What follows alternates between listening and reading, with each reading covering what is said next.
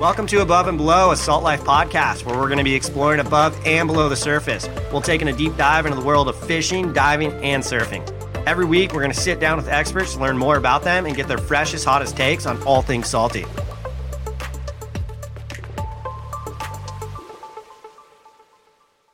What's up, everyone? Kieran Anderson here. Welcome to Above and Below, a Salt Life podcast. I am so excited right now. We have Connor Baxter here. Connor, what is up? What's up, man? Yeah, super excited here too. We see each other a lot from social media, but now to catch up, get into a nice deep conversation, and nothing better than a little salt talk. Oh no, dude, I'm stoked. Give the clientele where you're from and a little bit about yourself. Sweet, yeah. Connor Baxter, 26 years old, born and raised here in Maui, Hawaii, and just been a water enthusiast my whole entire life. Here in Maui, we have such diverse conditions, so we really want to take advantage. So if the wind's up, let's go windsurf, utilize that. If there's no wind, surf's up, then yeah, grabbing the shortboard or sup surfboard. And of course, plenty of fresh sea life over here. So when I get the opportunities to go a little fishing or trolling action, I'm just kind of soaking it all up. And that's why it's been such a great connection. With you guys, Salt Life, everything. So rad, dude. Do you get waves today? Oh yeah. Did a few little sessions, solo sessions, taught some surf lessons. Day before yesterday on Tuesday, went for a long paddle, went from Maui to Molokai. So 27 miles, 3.5 hours paddling, just getting in those miles, racking up the engine.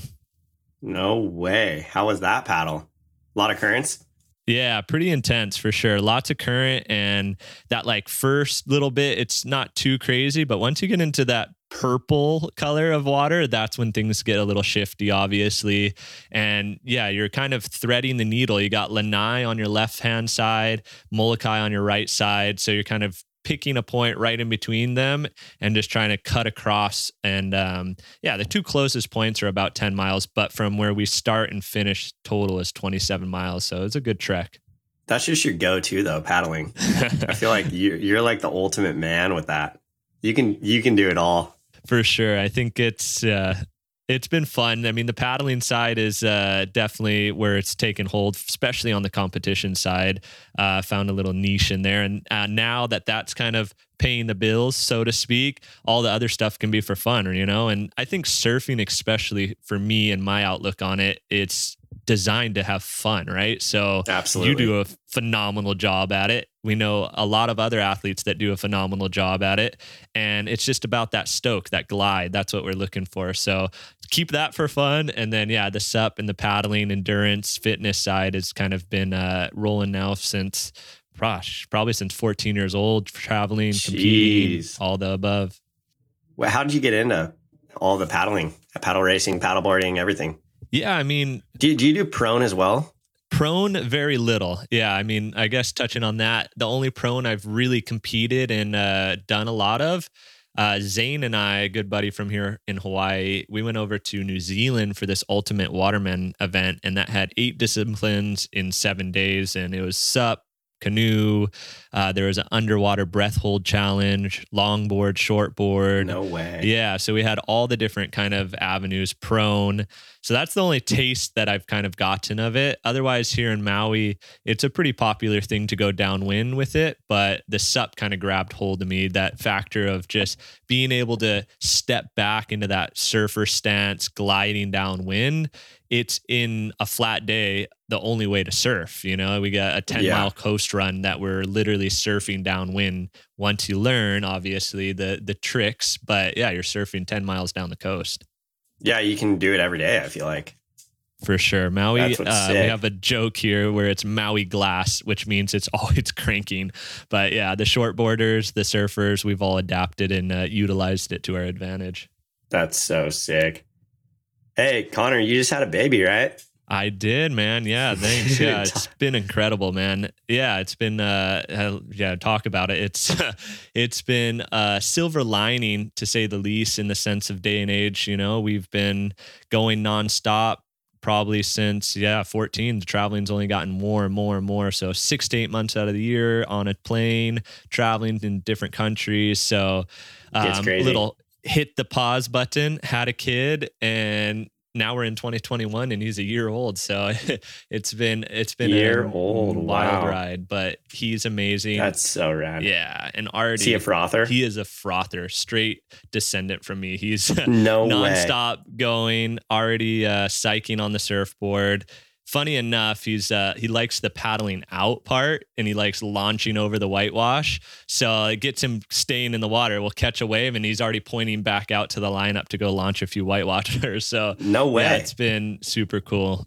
Dude, that's so rad. Oh yeah. Do you think he's going to surf or do you think he's going to like paddleboard too? Or do you think he'll just do it all? I hope he my theory and like outlook on it is similar to like how my parents gave it to me, right? And it wasn't like, you are going to be a basketball player. You are going to be a surfer only, you know? They like said, here's option A through Z. Go get yourself tired so that we don't have to deal with you and all this crazy energy that you have. Same, dude. And they want me in the water from sun up to sundown. And the only way to do that, especially here in Maui, was to utilize all the different avenues. Morning, go for a shortboard session. Wind picks up, let's go windsurfing. Not too much waves, let's go for a downwinder. And that was kind of my outlook. And when we were having, got pregnant and all that, was like, yeah, let's just give them every opportunity. On Every land, on water, see what he really thrives in and froths on. And I think that just gives him a good kickstart. Being in Hawaii, obviously surrounded by water, I am crossing my fingers and hoping he loves it. And the way we're going already, until he has a big wipeout or a big scare, right now he's like charging headfirst into shore break, jumping on the surfboard, cries if I go on a surfboard without him. So it's pretty awesome for sure. Good start. So what was your upbringing then? Like, you grew up in Maui. Did you surf? Like, how did you get in all this stuff? Yeah. Both parents were athletes themselves. Mom was a world champion and top 3 woman for windsurfing back in the day. And same with my dad. He was heavily involved in the whole R&D side and product design side for windsurfing, making some of the first full carbon fiber booms that a lot of the professionals were using. And he was the same. He was raised in Oahu, so he was surfing, he was Hobie Cat racing, he was windsurfing, kind of just staying active and in the water. And yeah, once they had my sister and myself, my mom was windsurfing and body surfing and up until the day she gave birth. So we were riding the waves and getting that gliding sensation before we even knew what was up or down. That's insane. Yeah. That's so rad. Maui has really good winds for that too. Totally. Yeah. We have trade winds blowing pretty much every single day of the year. So North Shore, where the waves are bigger, we tend to get a lot more wind. You can kind of hide around the lee of the island, the backside of the island, South Shore, West side, and it gets a little more sheltered for the wind. And right now, summertime, that's where all the swells are rolling into. So it's been a pretty rad summer so far. That's rad. That's super good. I love that. Oh, yeah. So how long have you been paddleboarding for?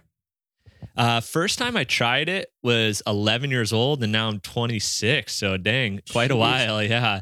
And it's funny though, because at that time when I was 11 and I first jumped on it, it was my dad's tandem board, which was 12 foot long. He grabbed an aluminum kayak paddle and cut it down and then glued a T-top handle on it. So every time I dropped that paddle, it sank to the bottom. It was just like such a hard learning curve. The board was massive, hard to turn. And I was coming from, shortboarding, windsurfing, where we're flying, going super fast out, jumping waves, catching waves, having way more maneuverability. So that first time at 11, I was like, wow, what is this sport? I mean, Laird, what are you trying to create here? I see where you get the energy and the like off-season training, because it was a lot of work to move those big boards, heavy paddles at the time. And then it kind of faded away. And then it wasn't until like 13, 14 years old where Starboard, one of my other main sponsors for equipment, every year they would come here to Maui for their annual photo shoot. So they'd bring all the gear, all the riders, and all the windsurfing gear. And then every year they kept on trying to design a couple new boards in the SUP industry, and they're like, oh, this is going to be the next sport. You guys got to try it, get into it. And it wasn't until the downwind side of the sport really grabbed a hold, because the surfing and the shortboarding was way more exciting. You grabbed a little short board that was, a 5-foot board at the time, or a 6-foot board, nice and light, and you're good to go. You didn't need this big long board, a paddle, and all the above to go catch a wave. So when the downwind side came out of it and there was no waves, south side, north shore, and just honking wind, we're like, okay, let's surf downwind, right? And once we kind of got the groove, got the feeling of catching bumps and actually riding waves or swells over a minute, 2 minutes long, then you're like, wow, this is what we want to do with the sport. This side of the sport is really awesome. And then, of course, equipment evolved, boards got lighter, longer, faster, and it kind of moved away from that longboard shape, which a lot of the traditional SUP boards were. They were just big longboards, big tandem boards. They got way more specific, taking notes from, the outrigger scene and all of that scene, the Va'as in Tahiti, and then designing a board that we could stand on, sustain that stability for 10 miles an hour of paddling, and put a rudder on it, and then bang, now we're crossing channels, we're going downwind, and the sport was starting to emphasize and grow. And for me personally, it was about 14 and a half, 15 years old. We did a big race here in Maui, and it goes from Maui, the same run, Maui to Molokai. And we had the big head honchos. You had Dave Kalama, his cousin Ikolu Kalama, and some other phenomenal paddlers at the time, Livio, Jeremy Riggs, Mark Rappaport. And these were all the big top dogs of the sport. These are the guys that I was training with, chasing down, and like, oh, I'm going to beat these guys one day. And in windsurfing and shortboarding, obviously wasn't making any money. There was no, like, if I was going to compete, it would have been against the big boys. It would have been against the bigger people. So there was no ability of, winning a competition. Whereas SUP, it was still so new, entered into this race, had a little bit of experience, and sure enough, picked the right line across the channel and ended up winning it and making a little prize money. And I was like, whoa, okay. I'm still leaning, working into this whole sport. I'm not feeling super confident, and wow, I just won a race, made a little prize money. Sponsors are stoked. I think this is the calling right now. I'm going to run with this. So let's see what this does. And then the drive just started from there. And that's exactly, the drive started from there. The hunger of, okay, that's, this is like the feeling that I want. I want to keep chasing this feeling, obviously winning, but it was that feeling of, beating people that were bigger or stronger than me. And then it got me more hungry to train harder, kind of dive into the nutrition side, dive into the recovery side. Yeah, I always see that on your Instagram. You're so into like recovery and training and stuff. It's insane. Oh, yeah. I mean, at this level now, too, like all of us athletes know, it's all about these 1% gains. So all that stuff was kind of flowing in. Yeah. Oh, yeah. We talked about that like a week ago or something. Oh, yeah. We were talking about the 1%. And it's crazy because it's so hard to get those 1% gains. But it's funny. I mean, you look into the Olympic athletes and they've done everything through A through Z, and they're trying to find one more level up, right? And now they're getting more into dental health because their teeth have to be perfect to absorb all the nutrition. They're like, that's what we're going to do. We're going to try to do this because training is pretty much scientifically straightforward now at this point. We have pretty much a good understanding of A plus B equals this, and that's hard work plus, good recovery is going to get good results. But how do we go to that extra level? And that's been really a fun side of it. And that's all been evolving, of course. And from that one race, that one experience of winning at 14 years old has really slingshotted me into this whole side of, the health and fitness, endurance, athlete, researching and looking up people that probably wouldn't have, even been interested if I was more in the surfing and windsurfing category, because that still to this day, not everybody, obviously, there's a lot of surfers that are phenomenal and taking that athletic approach to it. But, they're going out and having a good time the night before a competition, waking up a little bit before their heat, grabbing a Snickers and hitting the water. And that was like, okay, I know we can do that, but how do we, take it up one notch? And yeah, that's when the nutrition and the whole that side of things kind of took a hold. When you were a Grom or like your young age, what kind of were you competing against like Kai Lenny and Jamie Mitchell and those guys?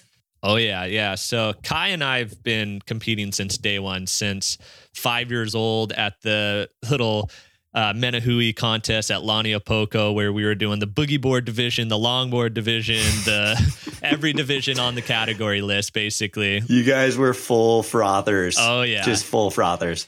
If you guys don't know who Kai Lenny is, look him up. He's nuts. He's insane. He is, for sure. He's a few years older than me, so it's been a great, not necessarily role model in a sense, but someone to push that level with, right? You need those guys. Yeah, because you want to compete against them. Exactly. And having that older brother mentality of like, oh, I'm going to beat this kid, I'm the younger bro, I'm the younger kid in this situation. So it started off at that young age.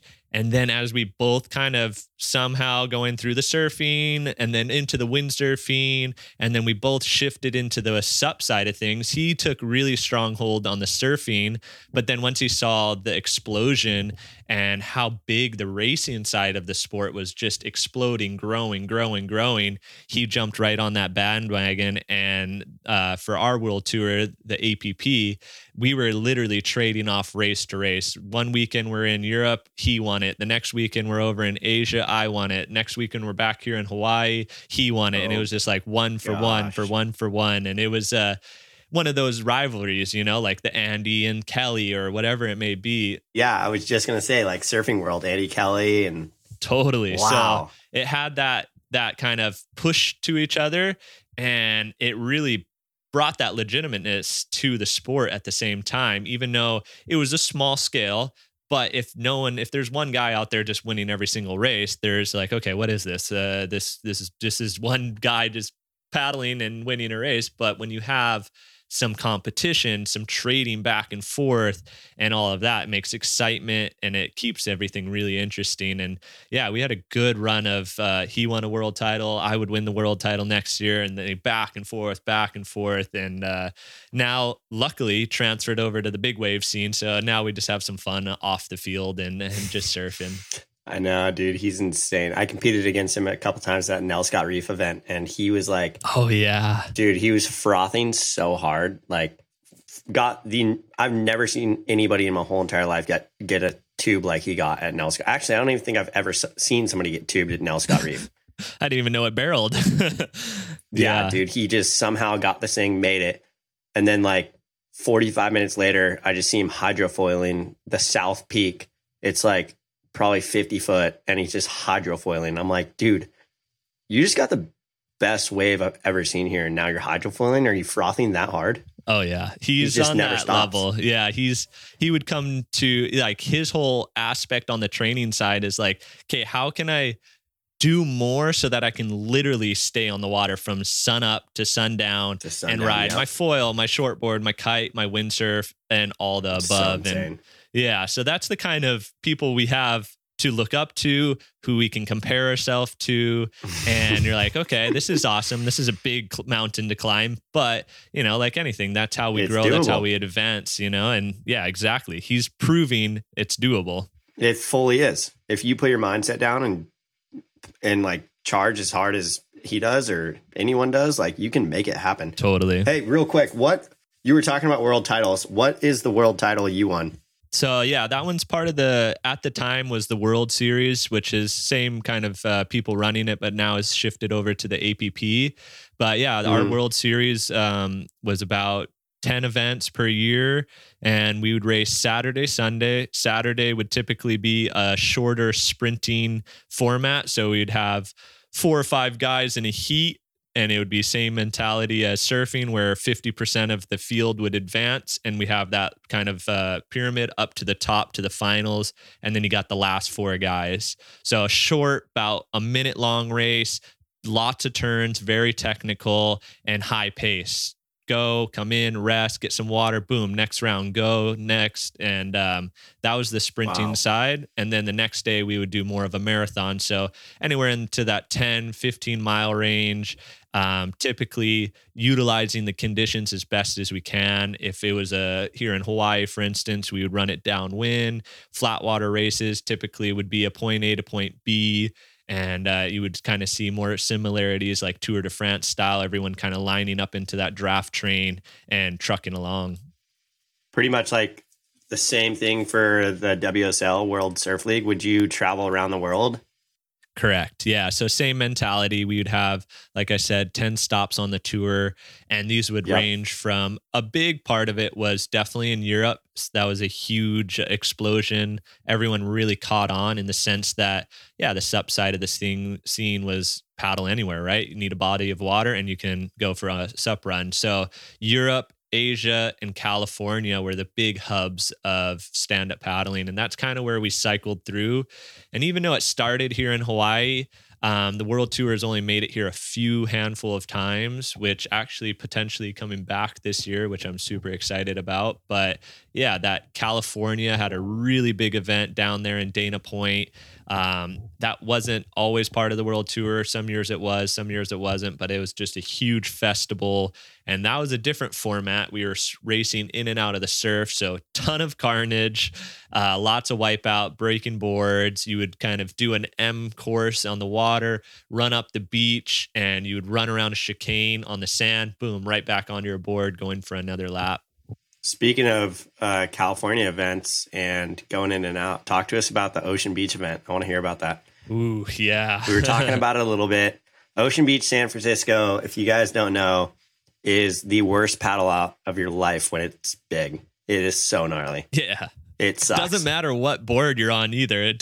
You can be on any type of equipment, and it is hard. It is really hard. It is so brutal. I've never made it out first try in my whole entire life. Totally. And I've been there on like some pretty decent swells, and the one person that always makes it out first try is Damien Hobgood every single time.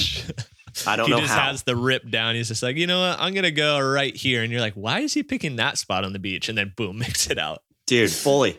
I'm like, I'm going to go down here. And then me and my buddy will like be paddling out. And then Damon will be like, yeah, boys, I'm already out, dude. I've got like 6 waves. I'm like, dude, what? You're like, where have we Takes been? Like an hour to get out. Yeah. How was that event? Yeah, that event is insane. So that was part of the World Tour.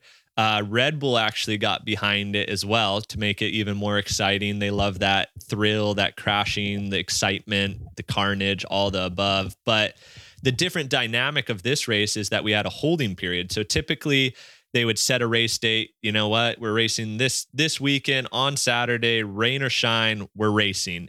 This event was, okay, we have the whole month of October. We're going to wait for the absolute biggest day. We have a wave requirement of 10 feet plus. So the waves have to be bigger than 10 foot, which 10 foot Hawaiian. 10-foot faces, luckily, but still, the days that they were choosing obviously were the biggest days. If it was like a borderline 10-foot day, they're like, let's wait. Let's let it get a little bigger. And yeah, like you said, Ocean Beach is no joke. It's a long, long beach, ton of current, dark, cold water, and it's a beach break. So it's consistently rolling in. There's no channels. There's no way of, okay, let's paddle out here, because you're paddling out there and it's clear water. And then all of a sudden a 20-footer rolls out and just cleans you all the way back to the beach. But it was an intense one. So we would start on the Ocean Beach side. We did that same course. So we'd paddle out, take a right-hand turn, come into the beach, around a beach flag, back out, one more right-hand turn on the outside. So we had 2 big opportunities to ride a good, nice little wave, 3 outs. And on that last out, we actually rounded a buoy, went around Land's End, and then into the bay, under the Golden Gate Bridge, and finishing at Crissy Field. So by that time we finished the race, we were in the 3-hour mark. So it was a long day. Dude, that is so gnarly. And if you know that area too, it's a huge bay. So if the tide is coming out or in, it's a huge difference. I mean, boats going full throttle with engines are sometimes not moving. So we really had to time it well, read the water well. And it is rough. It's cold. And then you're in that racing aspect. So it was like, okay, I don't want a thick full suit on. I just want something to keep me just warm enough. But then once we start paddling on that long haul, I need to be able to kind of cool down and not overheat too much. And then what did you use? I had just a long john, so no arms, just tank top style and very thin 2 mil. So I was just like trying to stay on my board as much as I can. And luckily we were working hard enough that it wasn't too bad. But after taking 3 or 4 waves on the head, you were brain freeze, ice cream headache all up that. But yeah, it was an intense race. Somehow won it the first year, and biggest prize purse for stand up. So that was exciting. And then the last few years just kind of got my butt handed to me and humbled very quick at that spot. For instance, 2019 was a crazy year. There was just fog and couldn't see much. So when you're launching the beach, all you could see is like 2 or 3 whitewaters out. You couldn't really see those big ones rolling through. So it was a good long haul. They did opposite reverse format. We started in Crissy Field, paddled out. So by the time we got to the surf, we were 2 hours into it and we were tired, toasted, pretty fatigued, and then to like, okay, is that a wave? Oh, no, that's not a wave. Oh, yeah, that's a wave coming out of the fog about 10, 20 feet. That's nice. Thanks. So it was an interesting factor. It played a big role in, previous years. You kind of, like you said, Damien would find that little rip or that little slot that could take you out, versus now with the fog that year, it was just like, okay, I hope I'm okay on this one. And then same thing, riding to the beach. You're like, I can't even see the beach, but head straight in and then look for the flag once we get closer. Dude, I don't understand that. It's like, I still to this day, like think about it, like how he makes it out first try every single, like I've been with him probably 4 or 5 times there. And every single time he makes out first try. Dang. And I'm like, dude, I feel like I have really good knowledge of the ocean and where the rips are going to move to. Totally. Especially on like a big northwest. And I still get smoked. Maybe I'm just not in shape. That's probably just it. That place, you definitely have to be on your game. And especially for us Hawaii people, but we're not used to even the wetsuit factor, So that extra little resistance, that extra material on your body, all these little things play a huge factor. Whereas like the guy that won it the last year, he's from Denmark. So he's literally training in a 5 mil wetsuit, and that's his only opportunity. He's like walking through snow during the wintertime to get into the water. So he was right in his Viking element. But there's all those little factors that play a huge role. And that one year I won too. It was that literally I was in 3rd or 4th place coming into that last final beach run, and Kai and this guy Casper were way ahead of me, and they just rounded that beach flag and went straight out. And I rounded it a little bit behind them, and then I looked out and they're just getting pummeled wave after wave after wave. So I ran up the beach probably 500 yards, saw a little slot, boom, took that little slot, kept my hair dry, made it out before them around the buoy and started paddling in towards Crissy Field under the bridge before they even got out of the surf. So it's like that little difference of, 500 yards up the beach, there's not a wave breaking, and I found a little current slot, took me out, versus, down the beach a little bit ways, Kai and Casper were just getting pummeled. Wow. Dude, that's insane. Yeah, no, that makes sense though. I mean, currents that's good that you saw that too. I mean, you're just like, oh, there it is. I'm going to go out there. That's sick. Yeah, definitely. This is where the rip is. We're on. Made a big difference for sure. And those are those little things. What's the biggest event you've won? Oof. Red Bull would have been, far as like payday, that was probably one of the biggest paydays. But looking back on all the events and all the places I've traveled, I think the one that takes it home for me was 2019 Pan American Games. It was pretty stellar, phenomenal, once in a lifetime experience. Not even just winning that event, just showing up there, marching with 680 American athletes. That's just Team America. And that one's in Peru, right? Correct. That one was in Peru. Walking into a huge soccer, football stadium, maxed out, all seats sold out for our spectators. Big, you know, like how they do in the Olympics, big show. I'm spacing the guy's name, but the guy that sings Despacito came, performed live, and all the girls were freaking out. But I mean, just that whole experience, being on a team, marching with 680 athletes that were from karate to basketball to swimming to rowing to all the above, you know, and then being able to take it home and win a gold medal for Hawaii, for America, was pretty stellar. And it was also one of my favorite formats as far as racing. It was one race in and out through the surf, and we finished it in probably like 15, 20 minutes, high intensity, high heart rate, lots of risk factor in the sense that when we rounded the outside buoy, we had to take a wave in, or otherwise you're paddling, which is a lot slower. So that was pretty stellar. And the cool format in the sense that days before, the surfers were competing, and then the not so good day for surfing, we were competing. So we got to fill in those little lay days for the surfers, and they were on the edge of their chairs, super excited watching us, because has a similarity in the sense we are riding waves, but there's that intensity of, oh, he's in first. Oh crap, now he's in first. Oh, now he's winning. Oh, he just ate it. Oh my gosh. Like, and in the women's field, that's exactly what happened there. The American woman took a huge lead, had it in the bag, no questions asked. And then it was just coming through the shore break, last little bit, and just kept on getting sucked up and kind of tumbled in the shore break, and second place just came gliding right past her and up the beach. So those kind of races make it super exciting. You can go from first to last to first in a matter of seconds. And the spectrum of, you know, that second biggest sporting event behind the Olympics was really cool to be involved with.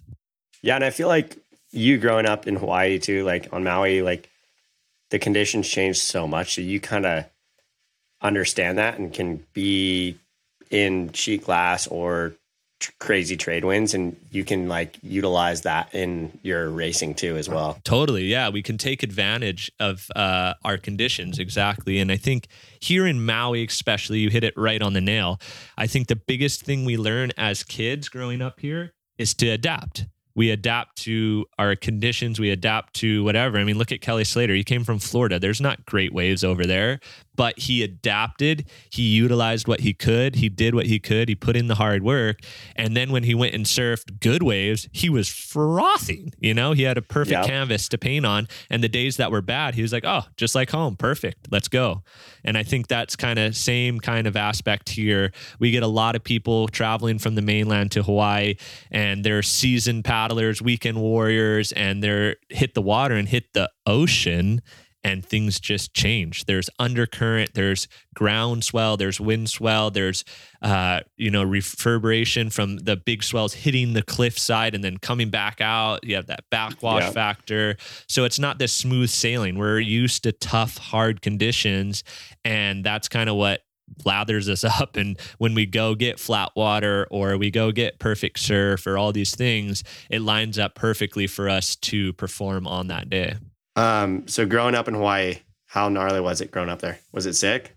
It was pretty sick, in the sense that I was luckily introduced and drawn towards the ocean, right? So we're surrounded by water here. So if you're not necessarily into the water, it would have been a hard place to grow up, in the sense that there's not a ton to do. You can't really just get in your car and go hit up an amusement park, or go hit a huge state park. And there's not a lot of those kind of museum and those kind of attractions that typically people would travel to see, right? And here we were involved in the surf and ocean, or we were heavily not into it. And it seems like all the kids that were not into it graduated high school, went overseas to the mainland for college, and haven't returned. Where here in Maui, if you are drawn to the ocean, every time we leave Maui, we're drawn back to getting back home. You know, like we leave, we go on a trip, and then all we can think about is getting back home, seeing family, getting some insane rides, some good surf, and all the above. I mean, you can drive around our island in 3 hours. So if you're not looking for waterfalls to jump off of, or you're not looking for, some surf or wind or any of those aspects, it can get a little boring. But like I said, I was fortunate enough to be involved in all of that, and it's kept me busy. It's given me a platform and a business opportunity to literally chase my dreams and have fun while being able to still sustain not having to go to college and get a real job in a sense. No, for sure. Yeah. I mean, that's insane. You're like the 1% though.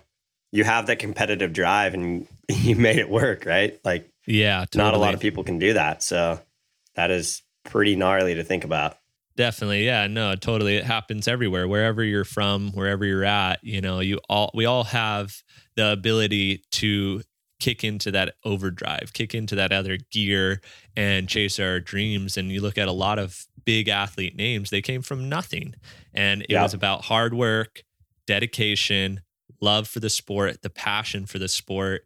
And then at the end of the day, my most important thing is just having fun with it. I think as soon as it becomes a job and becomes something that you have to do, that's when it all kind of shifts. The mentality shifts there.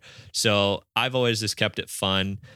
Big famous surfer, obviously here in Hawaii, Duke Kahanamoku would always say the best surfer was the guy having the most fun, right? So if he's saying that, he's an Olympian, he's a shredder, I'm going to follow his rules, his mentality in surfing, in windsurfing, in all the sports, and share that stoke, share that love and that fun side of, what we can do. Because nowadays, especially parents, kids, everyone are so pushed to become this doctor, become this professional athlete, become this person. And this starts at a young age.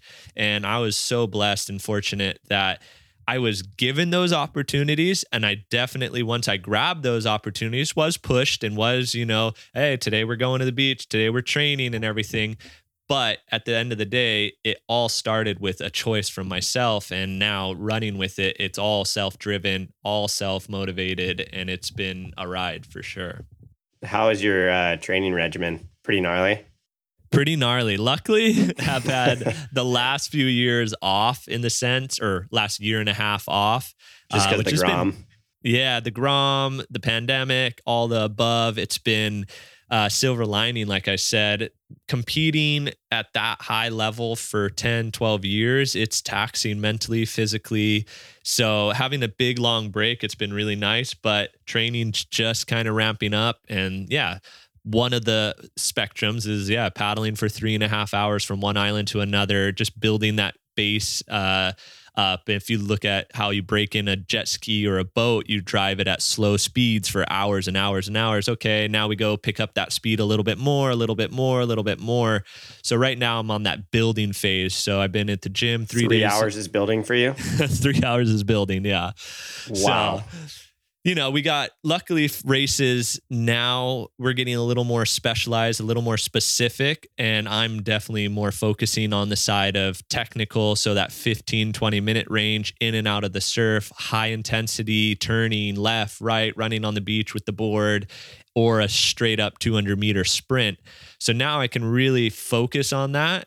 And the base work, though, all starts now. 3 hours might have been a little high on the spectrum, but for instance, that is one of the races. So, it's a big race that goes down. There's another one that goes from a different island, Molokai, to Oahu. So instead of finishing on Molokai, you start there. That one's a little bit longer. That one's about 32 miles, a little rougher of a channel. So typically we're in that 4 to 4.5 hour range instead of 3.5 hours. And that one is, same thing. People are proning it, one-manning it, now foiling it. So that's part of it. Paddling, you just got to do. It's one of those things. You just got to line it up. As the season gets a little more closer, that September time frame is kind of that first big event for myself. I'll start fine-tuning it and going more into our harbor where it's flat water and doing maybe not as long, but 1 minute all out to the point where you're almost throwing up, and then taking like a 4-minute, 5-minute break, boom, right back on the board, another minute all out, full exertion, and doing that 12 times. So that will be that. Yeah, that spectrum's pretty tough. What's your recovery that you use? Recovery side is definitely been a big part that I've really dove into, in the sense that I was finding, okay, I did a hard training on Monday and I got another hard training, maybe not in the water, but maybe in the gym on Tuesday. How do I go there and perform my best, right? To get maximum gains out of that. And that revolves sleeping, recovering, all these factors. So I've really dove into the device side of things, kind of the biohacking side of things. So obviously meditation, breath work, stretching, those are free advantages, sleep, and all those kind of things that can help you recover faster to perform at a high level the next day. And I've just kind of taken it up one notch. So one of those kind of things, I have this device called a Normatec, which is these huge boots that you put on, literally covers your feet and toes all the way up to your hips. And there's these like pair of pants that you put on, connected into a machine, and it pumps air into it, and literally Anaconda squeezes your legs, but it's pushing all that lactic acid that you just built up from that training, flushing it, getting fresh new blood into the legs and up into the heart. And that you can put those on your legs. There's an attachment for your arms, attachment for your hips. So after a long paddling day, if my arms and shoulders are blown out, I put that on, try to get some new fresh blood so I can go and perform the next day at a high level.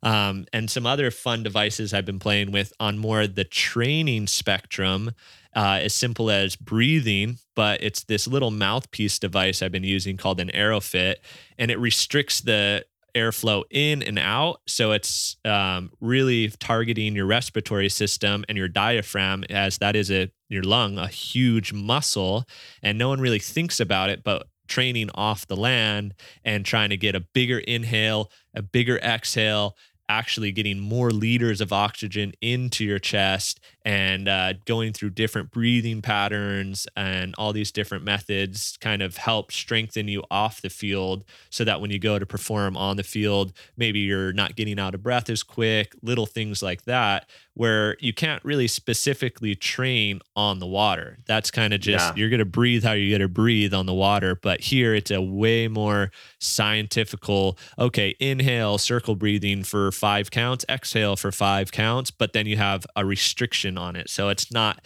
just like breathing air right now as we're talking, but when we're inhaling, it's restricting the airflow in, restricting the airflow out. So you're really having to compress your abs, push as hard as you can. And that's been a fun one as well, for sure. I think you posted about that on your Instagram, maybe up on your story or something? Correct. Yeah. The Normatec AeroFit, for sure. Always on the story, just kind of posting it up there, giving a little insight of how things go down kind of behind the scenes. Right. Yeah. And I mean, there's all kinds of fun devices, rolling balls, the foam roller that vibrates, massage gun. Those are so good. And I mean, when I go on a trip for a competition, I pack probably 3 or 4 pairs of board shorts, 3 or 4 pairs of shirts, and then the rest of the suitcase is like Normatec, Red Light, AeroFit, all the recovery devices, because I just wear the same board shorts anyways the whole trip. I love that. Dude, hey, first off, we need to start with giving yourself an Instagram shout out. So tell the people here what your Instagram is, because you guys got to check out his Instagram. He's always on top of the training, always on top of recovery. And if you want to learn about that, Connor's the guy. Oh, yeah. Yeah. It's simple. It's just first 3 letters of my first name and last name. So Con Bax. So CONBAX.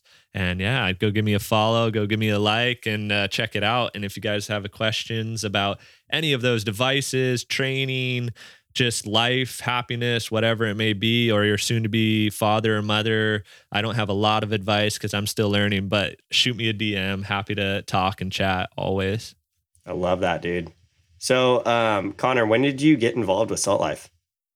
Wow, that's been it's been about 3 or 4 years now. And it was a really cool experience, actually, in the sense that they came and really saw the growth of stand-up racing. And that big event I was kind of talking about in Doheny, Dana Point. Dude, I was there. Yeah. Probably 3 years ago. Exactly. Yeah.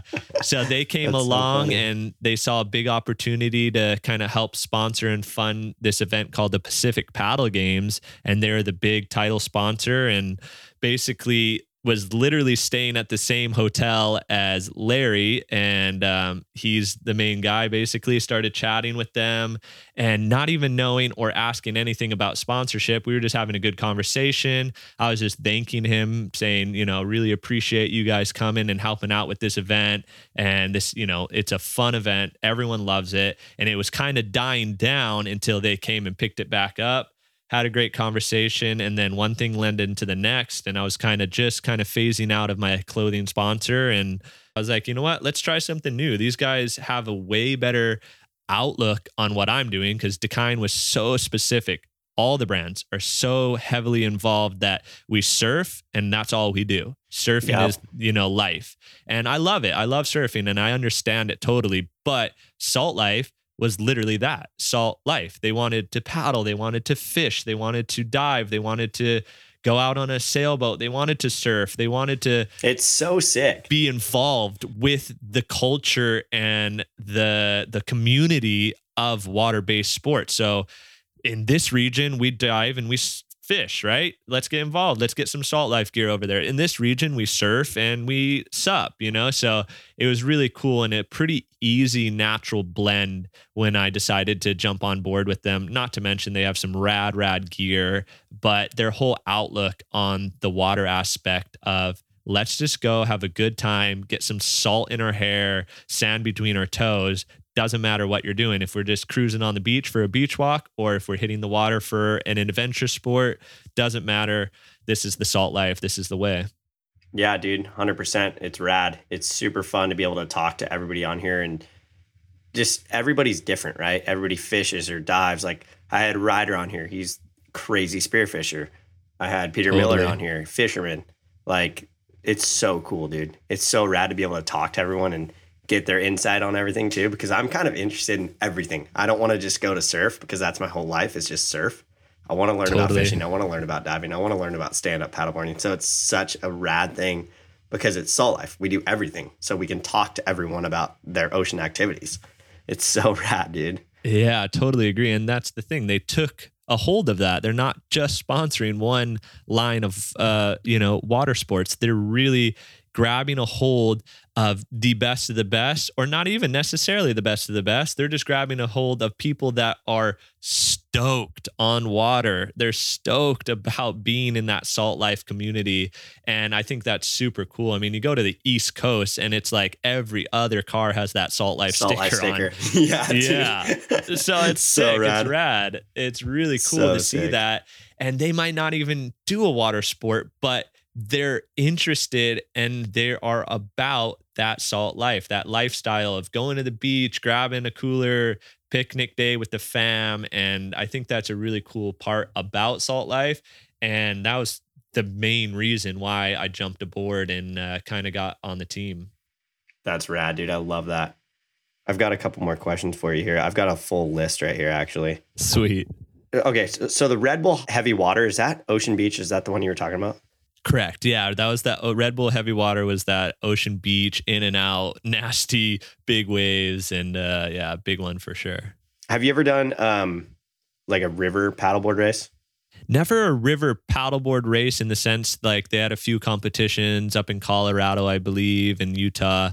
But I actually have just done it on a free line, like we're up in Oregon for a competition and we go hit up the White Salmon River with some local guys there that have it down. And it is rad. I think it's a very underground kind of part of the sport where there's not a lot of people to do it. And not to mention, it is hard. Like the ocean is one thing, but the river and the currents and how that all works is just a whole nother beast, whole nother animal.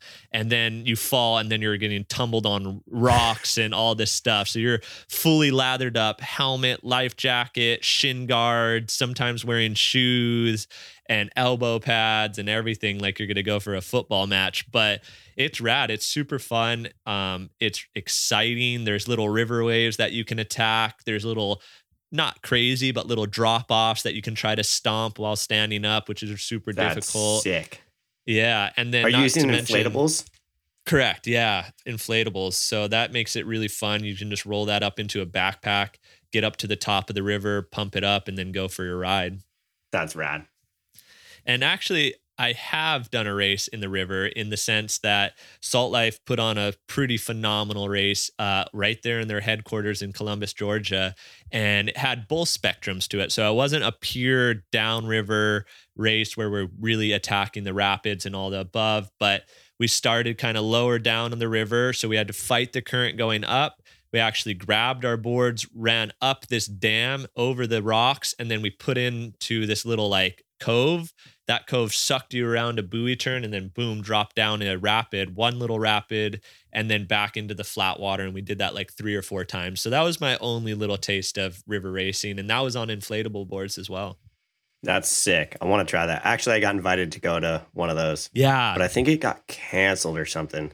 It did, unfortunately. But if they have it again and they have it part of their big annual, forget what it's called, but something like a river fest down there. So it's like all the trailers for annual barbecuing. They're having like barbecue competitions, live music. It's a pretty big festival. And then the sup side of it and that race is just one day and a little sliver of the pie. But so it's fun, a phenomenal event to be a part of. Yeah. Good beer, good music. That's rad. Little fun adventure on the river.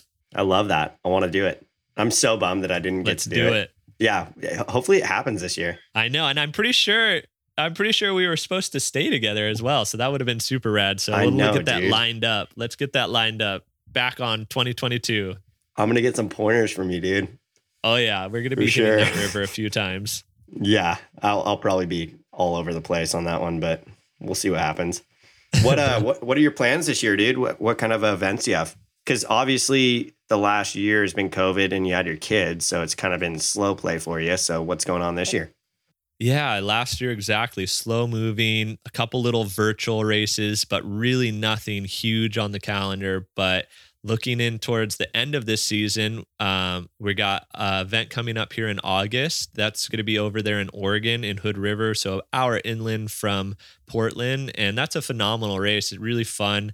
Basically, we're going up current, up river on the Columbus River, but then it's downwind.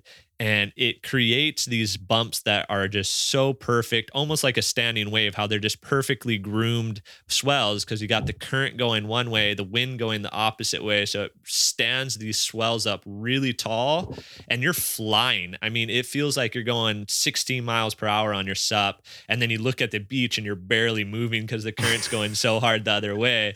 So it has that little river aspect of like definitely the locals know, okay, halfway through this race, I'm going to cross over to the Washington side, get a little bit of that slipstream, that back eddy, and then cross back over on this side.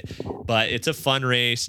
The town, Hood River, is like small town. Everyone knows everyone. And it's one of those towns basically that literally everyone's into sporting. So whether you're a mountain biker, surfer, windsurfer, everyone's into something. And no joke, in one day, my buddy Zane and I, we went up, dawn patrolled the mountain at Mount Hood because they still have snow during the summertime, snowboarded for the morning, came down, windsurfed, and then did a sup run.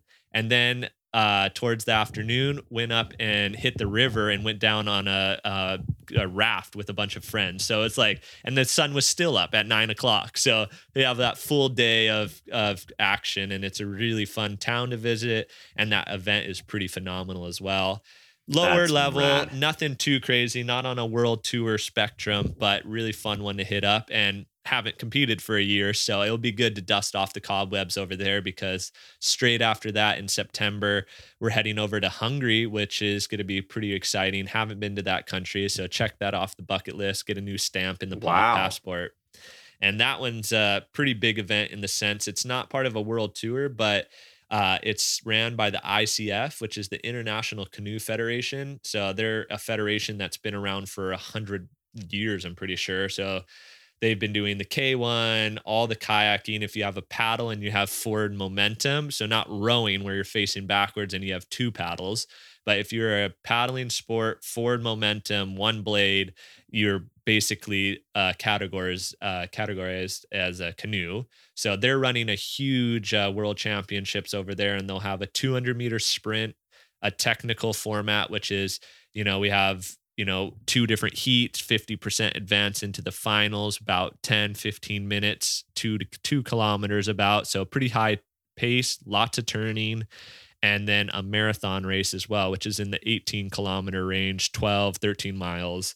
And going to be all just outside of Budapest on a big lake. And that will be pretty phenomenal as well. Like I said, they're one of the federations that's trying to bring our sport to the Olympics, as well as the ISA, which is the surfing federation that actually got surfing into the Japan Olympics here too. Yeah. So 2 federations fighting for our sport, which is awesome. Means we got something special.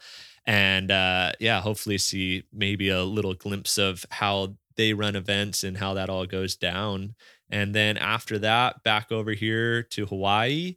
And we got some races over here. We got a Maliko run, which is here on Maui, where we go from Maliko, where they launch all the skis, to go to Jaws. And we go down the coast to a beach called Kanaha. And then also a surf race, which is going to be right at Ho'okipa, which is where Albie, Matt get all those insane airs and insane rides. And we'll be going in and out of the surf, just like some of those other races. So that'll be really fun. As well as 2 more, there'll be Maui to Molokai. So in that 3.5 hours of paddling. And that'll be a pretty long day as well. And then to finish it off for the Hawaii leg will be an event in Oahu, kind of similar format as the Ho'okipa sprints, in and out of surf, really high pace, high cadence, high heart rate, but short burst. So those are the kind of the beginning ones. Rad, dude, you're getting after it. Yeah, getting after it, right? And then there'll be a good pause all the way up until kind of the end of November. And then we're back over to Europe that end of November, beginning of December. And there'll be an event in the Canary Islands. So just off of Morocco, there's this island chain called Gran Canaria. And it's similar to Hawaii in the sense, some phenomenal surf, crazy winds. And they're going to be holding a SUP surfing event and a SUP race event. So it'll be a big grand slam. All the athletes will be down there for that event. And then straight from there over to Paris, we'll be racing down the Seine River, right by the Notre Dame, past the Eiffel Tower, which is a pretty phenomenal race, to say the least. Wow. Last year, I think we got 900, just over 900, almost 1,000 paddlers on the water. And you have the elite level, obviously, kind of like marathon style, starting in the front of the pack. And then you got everybody else in the back that's in those blow up freaking T-Rex suits, blasting music, having fun and dressing up. Rad. And yeah, you have that marathon aspect. And the fact that you cannot paddle on that river at all. It's illegal to paddle on that river unless you're on a boat going on a tour, right? So the only opportunity anybody has, whether you're from France or not, is this race to paddle down the Seine River, right past Notre Dame, right past the Eiffel Tower, all these pretty stellar places to see and go visit. Nonetheless, to see from the water is pretty incredible. That's insane. Hey, I've got to ask you, you're a Maui boy. Have you surfed Jaws? Just a few times. Oh yeah, that thing has been in the backyard, and one of those things where it's like, okay, well, we got Laird, Dave, the whole strap crew that was really putting it on the map, and we were seeing not only the fun that they were having, but the kind of the glory and the glamour that you're getting from it. It's like, okay, we got to go do that for sure. And so I've been out there a handful of times for sure, and have been fortunate enough to try it on a few different crafts. The first time out there actually was windsurfing, and that was at 14 years old. And then it's kind of just progressed from there. I've tried tow surfing, which is probably the easiest. Windsurfing and tow surfing are probably my 2 favorite, in the sense that you're on the wave from way out back, you got some speed, and you can be on a smaller equipment, more maneuverable. And then, of course, got a handful of waves on prone style board. And if I'm going to be doing any sort of paddling, obviously name of the place, Jaws, but the stand-up is just insane. Like, you can see the wave coming from way out back. You can kind of get into the wave a little bit earlier. You're already standing up. So I've taken most of my sessions, especially if they're the light wind days and we're paddling on my SUP, go camp over there on the left, let the 80 plus guys on the right go fight for the West Bowl, and get a few waves by myself over there. Yeah, the left's pretty sick. Yeah, definitely. Goofy footed. And that factor, like I just said, like no joke now, especially because of that glory and glamour. It's insane. It is a full crab show out there. Like everyone's scratching for waves, lots of people buoys, for instance, and then only a handful of guys really catching waves and utilizing, like the Kais, the Billies, the Shanes, all those guys are actually catching waves. Other guys are kind of just hanging out there for the experience, trying to learn and get a ride at themselves. But yeah, the left just stands up way taller. It doesn't get that barreling West Bull factor, but you can get an insane drop. Nice big ride, and a little less crowded for the other side, considering the right has, no joke, probably like 60 guys trying to catch a wave. Yeah, dude, for sure. Have you surfed at all in Oregon? I know you've done, or you're doing an event there pretty soon, but have you surfed there? Yeah, Oregon's been a fun place as well, for sure. Definitely have hit the coast a few times. We used to have this big windsurfing event down in Pistol River, which I got to experience, got to go windsurf down there. Cold water, of course, but some phenomenal surf. And some of the years that I went for that Hood River event, after the event, jumped in a car, headed out to the coast, and got some really fun spots. I forget all the names, but right there on the coastline, and just either up, down, you have such a long coast of waves and little bays and nooks and crannies where waves kind of roll into. So had some fun over there for sure. It almost reminds me of Hawaii in a way because it's such raw energy there. It's raw crazy. Energy. There's nothing blocking. Yeah, totally. My parents live up there, so I go up there all the time. It's so fun. Oh, no way. And they're on the coast? No, they're on the Rogue River in Grants Pass. So I grew up whitewater rafting and fishing and stuff. Totally. Yeah, dude. The coast there is unreal. It's so fun. Yeah, even if you're not surfing, it's like a raw energy just standing on some of those cliffs, looking at these waves crashing through caves and all these things. Like we've all seen some of those photos. It's insane for sure. And the fact that, like you said, there's nothing in the way. So all those storms and ocean kind of powers coming straight onto that beach, straight onto that coastline. Yeah, so gnarly. It is brutal. It can be brutal. It can be brutal. So what kind of equipment are you using right now? Like what are your paddleboards? Are they, I know I always see Kai's Instagram. I see your Instagram, and you guys, I feel like ride some different stuff when it comes to paddleboards. Like Kai's like trying to find the little niches in everything. He's just he's trying to do that 1% like you are. Yeah. He's always doing the 1% in every spectrum of the game. So he's, whether it's, testing new gear out, seeing what works better, what works worse, and things like that.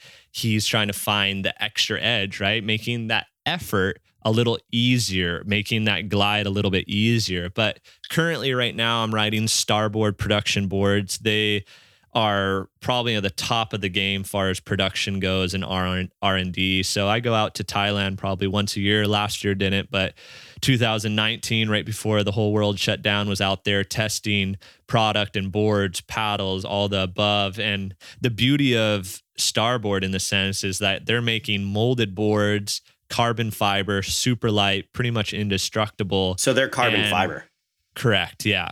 Fully carbon fiber. They're using the sandwich composite. So they have a layer of carbon on the foam and then a layer of PVC and then another layer of carbon. So they're pretty indestructible boards and all molded, and they're phenomenal. And the cool part is that the boards that we're winning on and racing and competing on, as far as all Starboard athletes, is a board that you could go online and order right from them. So I think that's a really cool factor, whereas some of the athletes and some of the companies are all pure custom boards. So when you go and say, oh, I want the board Kai has, it's not necessarily a board that would necessarily work for you. Yeah, we can't just order them. You can't just order them. Yeah, exactly. Yeah. So the boards you're riding those are the blue ones, right? And they have like orange on them too, on the nose. Correct. Or whatever. Yeah. Blue with that bright orange nose is kind of their trademark they've been going with. So when you see it on the water, you're like, oh, yep, that's a Starboard.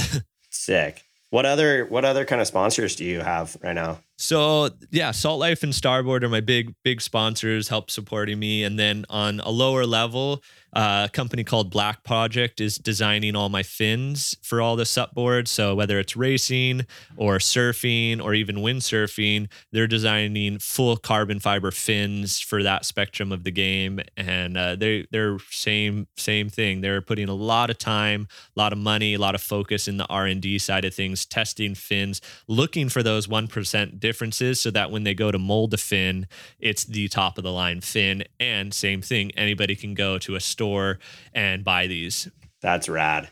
So you can just order the stuff, like the stuff you're using specifically, I can just go online and order it right now. Totally. Yeah. So my boards, my paddles, and my fins are all things that we can order right from either directly from them or go to a surf shop down the road that's selling Starboard products and Black Project products, and order those up right then and there, which is really cool. I think obviously when you get to a custom feature, a custom board, you're going to have little benefits here and there, but those benefits are really going to be specific for you. For instance, in surfing, you go to your shaper, you talk to him, he learns how you surf, how you ride your board, what your height and weight, just all those little factors, and it's going to work really phenomenal for you. But if I jump on it, it might not work as good. So Starboard is really taking that full circle, not trying to make such a specific board for someone, but making a board that's an all-around board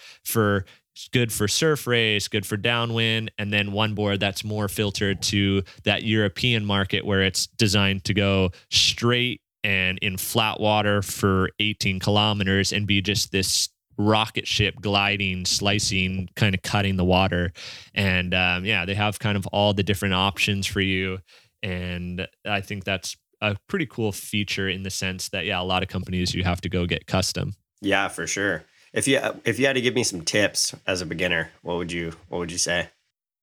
Ooh, biggest tip for all SUP paddlers would definitely be focus on how your paddle is going. I think that's the number one thing that I always see people kind of do. They'll grab their paddle and start paddling.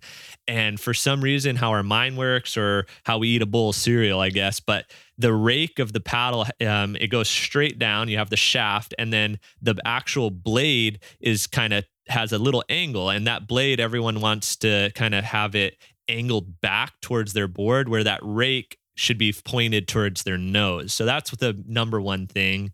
Also, big thing to do is just kind of finding the right place, time, and the right equipment, because I can go take a race board out at Hokipa and I will look like a complete kook because that's not what that board is designed for, right? So looking at what you're interested in. Okay, I'm interested in racing. Okay, let's see where I'm going to be paddling and what I'm going to be doing. And then I'm going to get a board that's designed to help me go fast and paddle through chop. Or I got a board that's going to go fast and, slice through flat water. And all these little things are, of course, you can either look up, Google, and see, go to the beach, go to the lake and see what people are paddling to help decide kind of what to use and utilize. And last thing, always safety, wear a leash. I'm a professional paddler and I never leave the beach without a leash, especially if I'm by myself. There's just too many cases where you never know, you get knocked out, and at least if that leash is on you, you're connected to a huge piece of flotation device. Even if you have a blow up suit or a blow up vest or whatever it may be, wear a leash, keep safe, and have fun. Rad, dude. I love it. Oh, yeah. Connor, thank you so much for cruising on right now. That was so fun to talk to you. And I could keep going for hours, but you got a kid at home. And I know. This is just such an easy conversation, right? No, thank you, man. Appreciate it. And it's easy. Yeah, stoked to chat with you always. Rad, dude. Well, thank you. Seriously. We can't wait to talk to you more about everything and your future and paddleboarding and how you do this year. And if you guys want to follow Connor on Instagram, he gave you his Instagram, so make sure to look him up. Give it again on Connor if you want.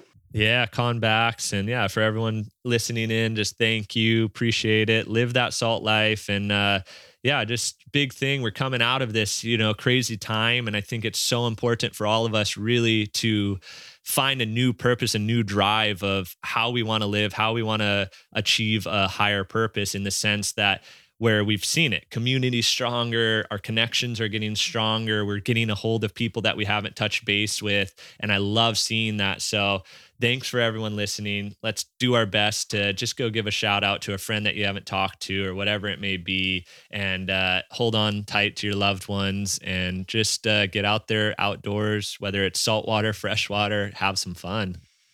Rad, dude. I love it. Words of encouragement. Oh, yeah. All right, Connor, thanks for coming on. And thank you guys for listening in. All right. Aloha. Thanks for listening to Above and Below, a Salt Life podcast. Make sure to follow us on Instagram at Real Salt Life. If you've enjoyed this podcast, rate and review us on Apple or Spotify or wherever you listen to your podcast to help spread the word. Stay salty. Phew.